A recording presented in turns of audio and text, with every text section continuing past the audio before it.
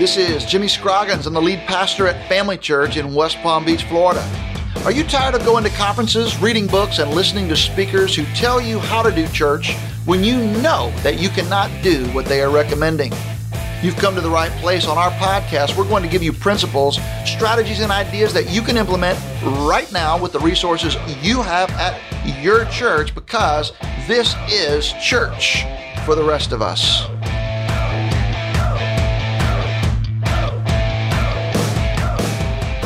Welcome back to Church for the Rest of Us. We're so glad you've joined us today, and I'm here with my good friend and fellow pastor, Eric Kelly. Eric is a bivocational pastor.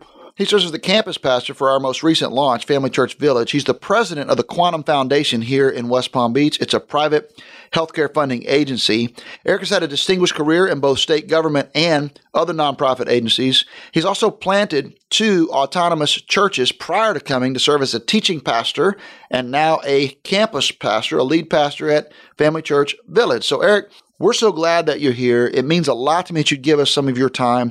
Why don't you tell our listeners a little bit about you and your family and your background and how you got into the ministry? All right. Thank you, Jimmy. It's good to be here with you. My wife and I, Kira, we have 4 children, Madison, Mason, Miles, Malachi. We love the M's, and our house wasn't busy enough, so we went and got a dog. We rescued a dog and named her Meadow. So we've been raising our family by and with God's design. My wife and I did not come from what we call a intact family, if you will, a traditional family. We both grew up single moms. So our family to us is all about how we get God's design for family, right? I want to talk a little bit about the ministry and how I came to ministry as a kid growing up in the housing projects. We didn't have the way my children have church. And as a family, we wake up on Sunday mornings. I mean, my mom worked 6 days a week. She was tired on Sundays. And so a lot of times we'd go to church with our uncle, who was the superintendent of Sunday school. But I remember as a little kid, I always wanted to be in church. And I just remember the sense of wanting to be in church. Fast forward many years through college. And right out of college, went to Florida State University. Right out of college, I started sensing a call to ministry. And it was there in Tallahassee, Florida, at Greater Mount Pleasant Missionary Baptist Church. Yeah. Or the Missionary Greater Baptist. Mount Pleasant Missionary. Baptist. You got to have lots of That's names. a lot of syllables, man. I acknowledge a call to ministry there, Jimmy. And so that brings me here into this place in my life. All right. So you and Kira have been married how long? 20 years this year. All right. And your children are how old? Give us an age span. Maddie's 16, Mason's 14, Miles is 12, and Malachi just turned 9. And Meadow is? Meadow's 2, which in dog years is what? 20. I don't know what it is. All right. So look, when did you come to Family Church and why did you come to Family Church? Came to Family Church, I think it's about 9 years ago. I had served in helping to plant and launch 2 churches, which, by the way, as you know, I had never heard the term church plant until that is so funny. I met you. After the second church plant, we were looking to get our family settled. The children were much younger. This is, you go back 9 years. The children were younger. And so we needed time as a family to come and worship together and let the children learn together. So heard about Family Church through a colleague who was a member here at then First Baptist Church, now Family Church, who told me about the ministry, told me about you. So we came. You came anyways. Yeah, in spite of hearing about you. We came for our first visit. And what I loved about it was we were sitting in the pew, and I remember where we were sitting. You were preaching from the sermon series of Romans 9 years ago, and here we are back in another Roman series. And that Sunday, you were preaching from the subject, who chooses who? All right. Although the grammar is bad. No, I'm kidding. Yeah, it is bad. Who's choosing who? And it was about election and God's sovereignty. And when you said that, I thought, man, I can't wait to hear how this guy's going to tackle such a tough subject. And you made it easy. And I wrote a note to my wife, and I handed it to Kira, and I said, this is the place. Yeah. And it was in that sermon that I realized we were in the right place. Well, it was really awesome. I remember when you guys came and I met you and you started telling me, hey, I'm a pastor. And I was like, well, I thought you were just on vacation or something. Mm-hmm. You're like, no, I'm a pastor, but I'm a bivocational guy and I've planted these 2. And so I said, oh, you're a church planter. And you're like, what? Yeah. And it was so funny because I guess in your context and the way that you did it, you didn't realize there's like a whole industry built around church planting. Had no idea. In our community, and I'm careful not to ever lump all of our community, being Black or African-American community and historically Black churches into one segment. But, historically, I'd only seen pastors who were in their churches for years. You stay for 50, 60 years. There was no branching out. There was no starting up new churches. But I was asked to come into the inner city of Riviera Beach here in Palm Beach County and help start a church out of a substance abuse facility. Had no sense of how you do that, didn't know that there was literature around how to do that, didn't know people were doing it. I just loved the Lord, and I was crazy enough to go and believe God was going to do something in that community. And he did. Yeah, and later I found out that there was an easier way. Well, I'm glad that you did. So your family starts coming to family church. Yeah. I find out you're a church planter. I meet Kira and all of your children. I find out that you guys grew up in Florida. Kristen and I, my wife and I grew up in Florida. Our families both homeschool our kids. Yeah. So actually we have a lot in common. And we became friends. And so I guess for the sake of this conversation, we should go ahead and let on. I think they're kind of aware. Okay, I'm a white guy. You're a black guy. I don't think either one of us were confused about that. We got that part. We got that clear from the time we met. But as we've become better and better friends, we've had some really hard conversations about race. And to be very honest with our listeners and with you, Eric, you know this. These conversations have helped me become a better Christian because of my relationship with you. I'm a better husband. I'm a better father. I'm a better follower of Christ. I'm a better pastor. And these conversations have changed my thinking. You helped me see things in a way that I never have seen them before. And I'm so grateful for that. So that's why we're going to get to the topic for the day. The topic is inclusivity and why we believe churches need to move beyond diversity to inclusivity. You're the one who taught me the distinction between these terms. So Eric, how do you explain the difference between diversity and inclusivity? Yeah. I mean, you look at the very root of the word. So diversity, diverse, different. What we recognize as diversity is you get different people in one place. All right. It is diverse. Right. Inclusive is now you include all people in that same place. The challenge we've had, not only in church, as a bivocational guy, I work in the marketplace, so not only in church, but in business and industry. We have all of the diversity ventures that simply say we want to get different people in the same room. Right. That's diversity. Okay. Well, in South Florida, that's not hard to do. No, that's exactly not hard right. to do. Well, we do live in an integrated environment that's more integrated. A lot of our listeners are in the deep South or the Midwest, and they don't live in an integrated environment. Their city may be diverse, but their churches, their neighborhoods, or schools may not be integrated. South Florida, just so everybody's clear, we all live in the same neighborhoods. We go to the same stores, we go to the same schools. There's just not that kind of segregation for the most part. Which is why inclusivity happens, I believe, in communities like ours. It's a little more expedited because we realize diversity is not an option here. So diversity says you get different people in the same place, but they're still different. Right. And this is where our diversity ventures fail. They're still different. The black guy that they cherry picked to come into the room is still the guy sitting in the corner, rarely at the tables of decision making. Right. And so inclusivity says, though, that we are not only different in the same place, but we become the same at the same table in the same place. And for me, inclusivity means decisions are being made with and by the same influence with all parties. Diversity says we want you in the room. You make the room different and diverse. Inclusivity says we want you in the room. You're different in some ways, but the same in every way that brings you to the table of decision making. And I think that's a really vital distinction. And to be totally honest, for a lot of our listeners, their churches are not diverse yet. Right. You really can't be inclusive until you're diverse first. So you kind of have to move through diversity to inclusion. Would you agree with that? I agree. And I don't have a social science to back that ideology, but you think of it that I think of it that way. We first are diverse. We get many who are different in one place. And then from that, all voices become the same. Yeah, then you're able to we move through that. To bring them to the table of decision making. Now, I have to be honest, and that's kind of one of my spiritual gifts is directness, right? So let me peel back the curtain a little bit. When I'm hanging out with white pastors, and it's all white pastors, we're riding in a car, we're sitting in a room. Most white pastors that I know actually want to do something about the problem of lack of diversity or lack of inclusivity in our churches. They want to, but they'll say, look, I'm very frustrated because I'm having a hard time finding minorities to hire onto our staff or to bring into our church that are qualified to do it and that are willing to come and be a part of our team.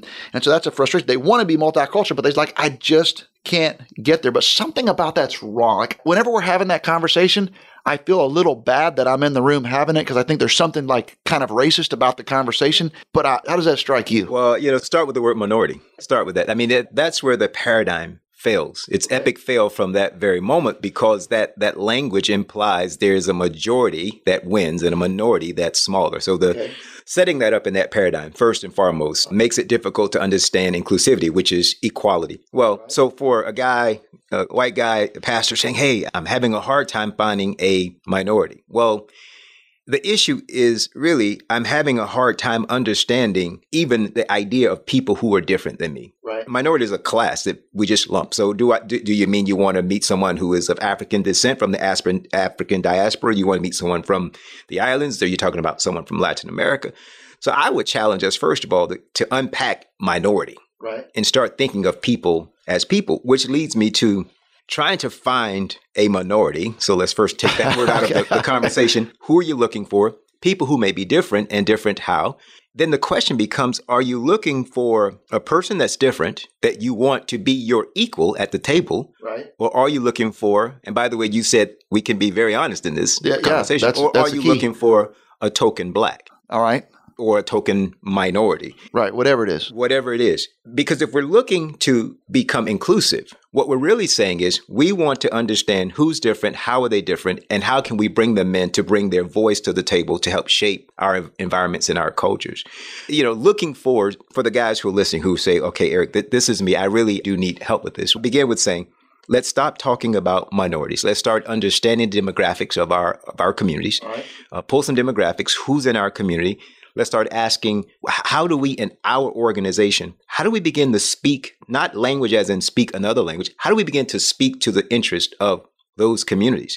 How do I begin to acknowledge that there are people living in our communities, around our church, from different backgrounds, race, ethnicity, and then begin to make that comfortable? One of the things I think we've done here at Family Church very well, Jimmy, and you've done is you've created a place where people can come, no matter what the background is. Right. We don't feel like minorities here. We feel like we are people who bring a valued experience from our background, our race, ethnicity, other geography. So A, let's move from minority to demographics specific. B, let's stop looking for what I'm going to call the token hunt and look for people who bring diverse and inclusive opinions to shaping a culture. But the work of the leader is to create an environment where that culture is already accepting of that demographic. Does that make sense? Are you following that? I think what you're saying is, hey, look, if I am in an all-white church, basically, the way to get more black people to come to my church is not to hire a black guy first off necessarily. That's right. Not necessarily. Right. But to hire a black guy doesn't necessarily do it for you.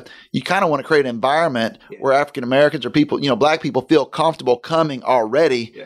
And then let that person bubble up. And I'll give you an example, Jimmy, of something you have done and you're real intentional about it. And we'll probably talk more about this later.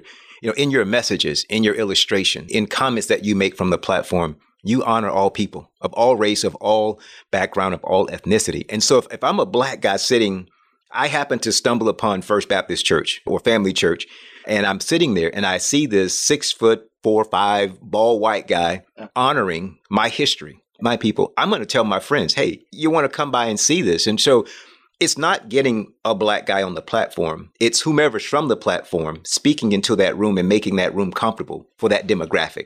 Yeah, and I think that's so important because I do think this has to be intentional. Absolutely. And I will say I don't by any stretch consider myself an expert in this. I don't think that we've done it perfectly. I don't think that we're doing it perfectly now. But I will say we are doing this intentionally. And I think that our intentionality about being multi-campus, multi-generational, multicultural has really borne a lot of good fruit. And we've learned a lot. We've made a lot of mistakes. And we probably still will. But the reason that it's intentional, one of the things you and I talk about a lot, Eric, is like even our friendship, we've said we're going to be friends. We're committed to that because this is a gospel issue for us. Mm-hmm. Because we believe that Jesus Christ has died on the cross for the sins of all people. And that he's brought us together, whether we like it or not, and made us one family under the blood of Jesus. And so we have no choice but to figure out a way to honor one another as brothers, forgive one another as brothers, and walk forward together as brothers who are saved by Jesus. Because we believe that, it changes some of the way we might think or talk when we're having these conversations. And I think that's been powerful for both of us. Yeah. Well, one of the things I remember, Jimmy, is you and I were having breakfast at Nick Diner one day. And it was a tough conversation we were having. And I remember you said to me, you said, Eric, it's a gospel issue. And at the foot of the cross, all things are equal. Now, I remember what I initially thought. I thought it's really easy for you as a white boy to say it's a gospel issue and it should all be equal at the cross because, well, you're already ahead. Yeah, it's easy to say it's equal when you're ahead. But one of the things I even say to my contemporaries, men of color, black men, brothers who are or not, if you will, majority, it really is a gospel issue. There are some sin issues that brought us to this place of inequity. Sir. And we can't undo that. We can't undo the sin nature that brought us here. But what we can do is recognize that Jesus really did He made all things equal at the cross. So that changed the course of the way I think. So at the beginning, at the talk, you said how you have become a better man, Jimmy, from our friendship. And I have too. One of the things I'll admit is I was still bitter. Even as a pastor, I was still bitter about the past of what had happened. And being your friend has helped me realize that it really is a gospel issue. And I see a guy like you trying. We're both trying, not perfect at doing this. But those kinds of statements really do help. And that's one of the things I believe that is true of the Bible. You know, it's what St. Paul said. There's neither Jew nor Greek. There's neither slave nor free. There's nor male nor female. For you are all one in Christ Jesus. And that's the way pastors and churches, if we've got to start from that place. Yeah, I don't think there's any doubt. So as a pastor, Eric, I'm going to throw these things out there. You feel free to interact at any time. 4 things that I consider, and I've thought a lot about this. You and I have talked. I'd like to just put these out for the consideration of our listeners when it comes to moving from diversity to inclusivity. Okay, number 1, I want to ask this question: who can I speak into the room? You alluded to this a little bit earlier. But when I came to Family Church, there were fewer Black people. There were fewer Hispanics then than there are now. There were few mixed race couples than there are now. And one of the things that we've tried to do is say, look, every week I get up there and go, hey, listen, everybody's welcome at Family Church. If you're Black, if you're white, if you're Hispanic, if you're Asian, if you're living together, if you're married, if you're gay, if you're straight, everybody's welcome to come to Family Church, and we're all going to learn to repent and believe in Jesus together. Well, just saying that, little things like that, as you may think that sounds trite, I'm telling you, people tell me that's why they come. So people say, hey, you know what? I will bring my brother-in-law. I'm going to ask them to come because I know when they come to this church, they're not going to get a bunch of Republican mumbo jumbo, a bunch of Democrat mumbo jumbo. They're not going to get a bunch of sideways political or cultural statements that are going to be offensive. They're not going to get a bunch of jokes, Adam and Steve jokes and all that kind of stuff. You come here, we're going to try to be inclusive. So I think speaking people into the room, if you don't have those people in the room right now, start talking to them, even though they're not here yet. And I do believe there's something to that they will begin to come. Secondly, I do think there's a question, you talked about we don't want to get the token. On the other hand, I do think asking, once you get some of the people in the room, who can we put on the platform? That's right. Because when people see somebody that looks like them on the platform, they do step back and they say, well, look at there. Yeah. Yeah. Like you've even talked to me about the music. We get somebody up there who sings some gospel music like you grew up with. And you start getting happy. I mean, it's the way it is. Yeah. And so I think that's important. And even things like, we've had chairmen of our deacons that have been African American. We've had pastors like yourself, worship leaders and others that are African American. And that's been, I think, important. But we didn't do it as tokenism. That's right, Jimmy. The difference what we do here is we're in the room. That's right. We come to the platform because we were first in the room. Yeah. We weren't cherry picked from outside to come into the platform. Oh, that's true. These are people who are already in the room. I'm at Village because I was in the room. I came through Family Church DNA and culture. So you didn't go out and try to find the best little Black guy you could find to be proud of to put up on the platform. Make sure he doesn't say the wrong thing. Yeah. I was here. Yeah. You and I are friends. And so you brought it into the room. There's high trust. That's the difference is you bring them into the room and then the platform is the natural next step. All right. So we talked about speaking people into the room, putting people on the platform. Third question I'd ask, how could I use more quotes, images, sources, etc., from more diverse places so that I'm not constantly, I'm a Southern guy. I like rock and roll. If all the lyrics that I quote are Leonard Skinner lyrics, okay, that's going to say something. All right. But I think just saying, hey, what about, there's a lot of sources out there that you can use. There are theologians, there are pastors, there are preachers, there are artists, there are singers. Let's try purposely to bring those things in because I don't know if you remember, like last year, there was a little clip in one of our little videos of the Obamas. I remember. Right? Well, some people really didn't like that. Mm-hmm. But I tell you who really did like it. You know who liked it? All the Black people. That's exactly right. Okay. We noticed it. Yeah. Well, that was what was so funny is the evil emails were balanced by the thank you emails. Yeah. And I was actually jarred by it because I kind of expected the evil emails. I really was like, well, what do you know? Well, here's the thing about that, Jimmy. And I remember very well, I was at Village and I remember seeing it and I froze for a moment. And because we're friends, I said, no, he didn't. Yes, he really did. But here's the thing that strikes me about that. You don't have to have a political bent. This wasn't a political issue. Whatever the political issues are with Barack Obama, the fact is one man married to one woman, raising a family together. There's certain values that we can agree to. And so seeing that guy and his wife on video screen for a guy like me who's trying to do the exact same thing meant a lot. It meant a lot. So there was intentionality there. Yeah, and so we try to do that, and I would encourage other guys to do it. It gives us a different perspective. It lets people know that I know they are out there and that I'm not asking Eric to become a Leonard Skinner aficionado. I'm saying to Eric, hey, Eric, as bumbling and stumbling as I am, I tried to quote from Martin Luther King and Maya Angelou and, somebody and else. You have. So at least brother's trying. Yeah. Well, listen, real quick. I was at Village a few weeks ago and I was using an illustration, and Ashford and Simpson, which was a R&B duet. Thank you. Back in the day. Yes. Okay. Yes. Well, what you'll find interesting is I threw out a question. And it was some of the white folk in the room at Village who knew Ashford and Simpson. And so I said to myself, well, look here, who knew it? But the point there is, we want to have fun with it, but we also want everyone in the room to know we honor you, your background, the things that are important to you, Jimmy. And again, I want to say this, man, you've done an amazing job being intentional at that here at Family Church. Well, I'm trying. And you helped me a lot with that. Last thing, number 4, is I think that all of us need to practice intentional empathy. And that doesn't matter what race we are. All of us need to, and what I mean by empathy is not sympathy. Hey, I feel sorry for you because this and this and this. And frankly, nobody wants a pity party. And I don't think we should be doing that in churches. However, I do think we should say, look, there are real events and there are real forces that have brought us to this point that you alluded to earlier. There are sinful things that have happened. There are shameful things that have happened that have brought us here. There are sinful and shameful things happening right now in our nation, in our world, in our city. And instead of just looking at all this and going, oh my gosh, all those poor black people, or saying, oh, why don't, whatever, I think that should happen differently. Why don't I try to see things from someone else's perspective? And what's really been awesome about the Kellys being friends with the Scroggins family is we watch, say, a police shooting or something on the news. Instead of saying, hey, how come all those black people are so mad? I say, well, listen, guys, how do you think Pastor Eric and Miss Kira are sitting around with their children talking about, they're watching the same news we are. How do you think they feel about it tonight? And it's amazing how it changes the conversation to, oh yeah, because they love Pastor Eric and Miss Kira. They love, your children are some of their best friends. They love it. And so just having people in our lives helps us practice empathy. And I think you would say the same. I think having, hey, now we've got some friends that are really close friends that are white people. It'd be easy for you to go, well, all those white people, but then you have to go, well, the Scroggins are trying. And that's exactly right, Jim. And I tell you, the issue of empathy is important in leadership. Oftentimes I'll go back and forth between the business world in which I live and church. And one of the leadership points of servant leadership is understanding emotional intelligence. And that's for any leadership model.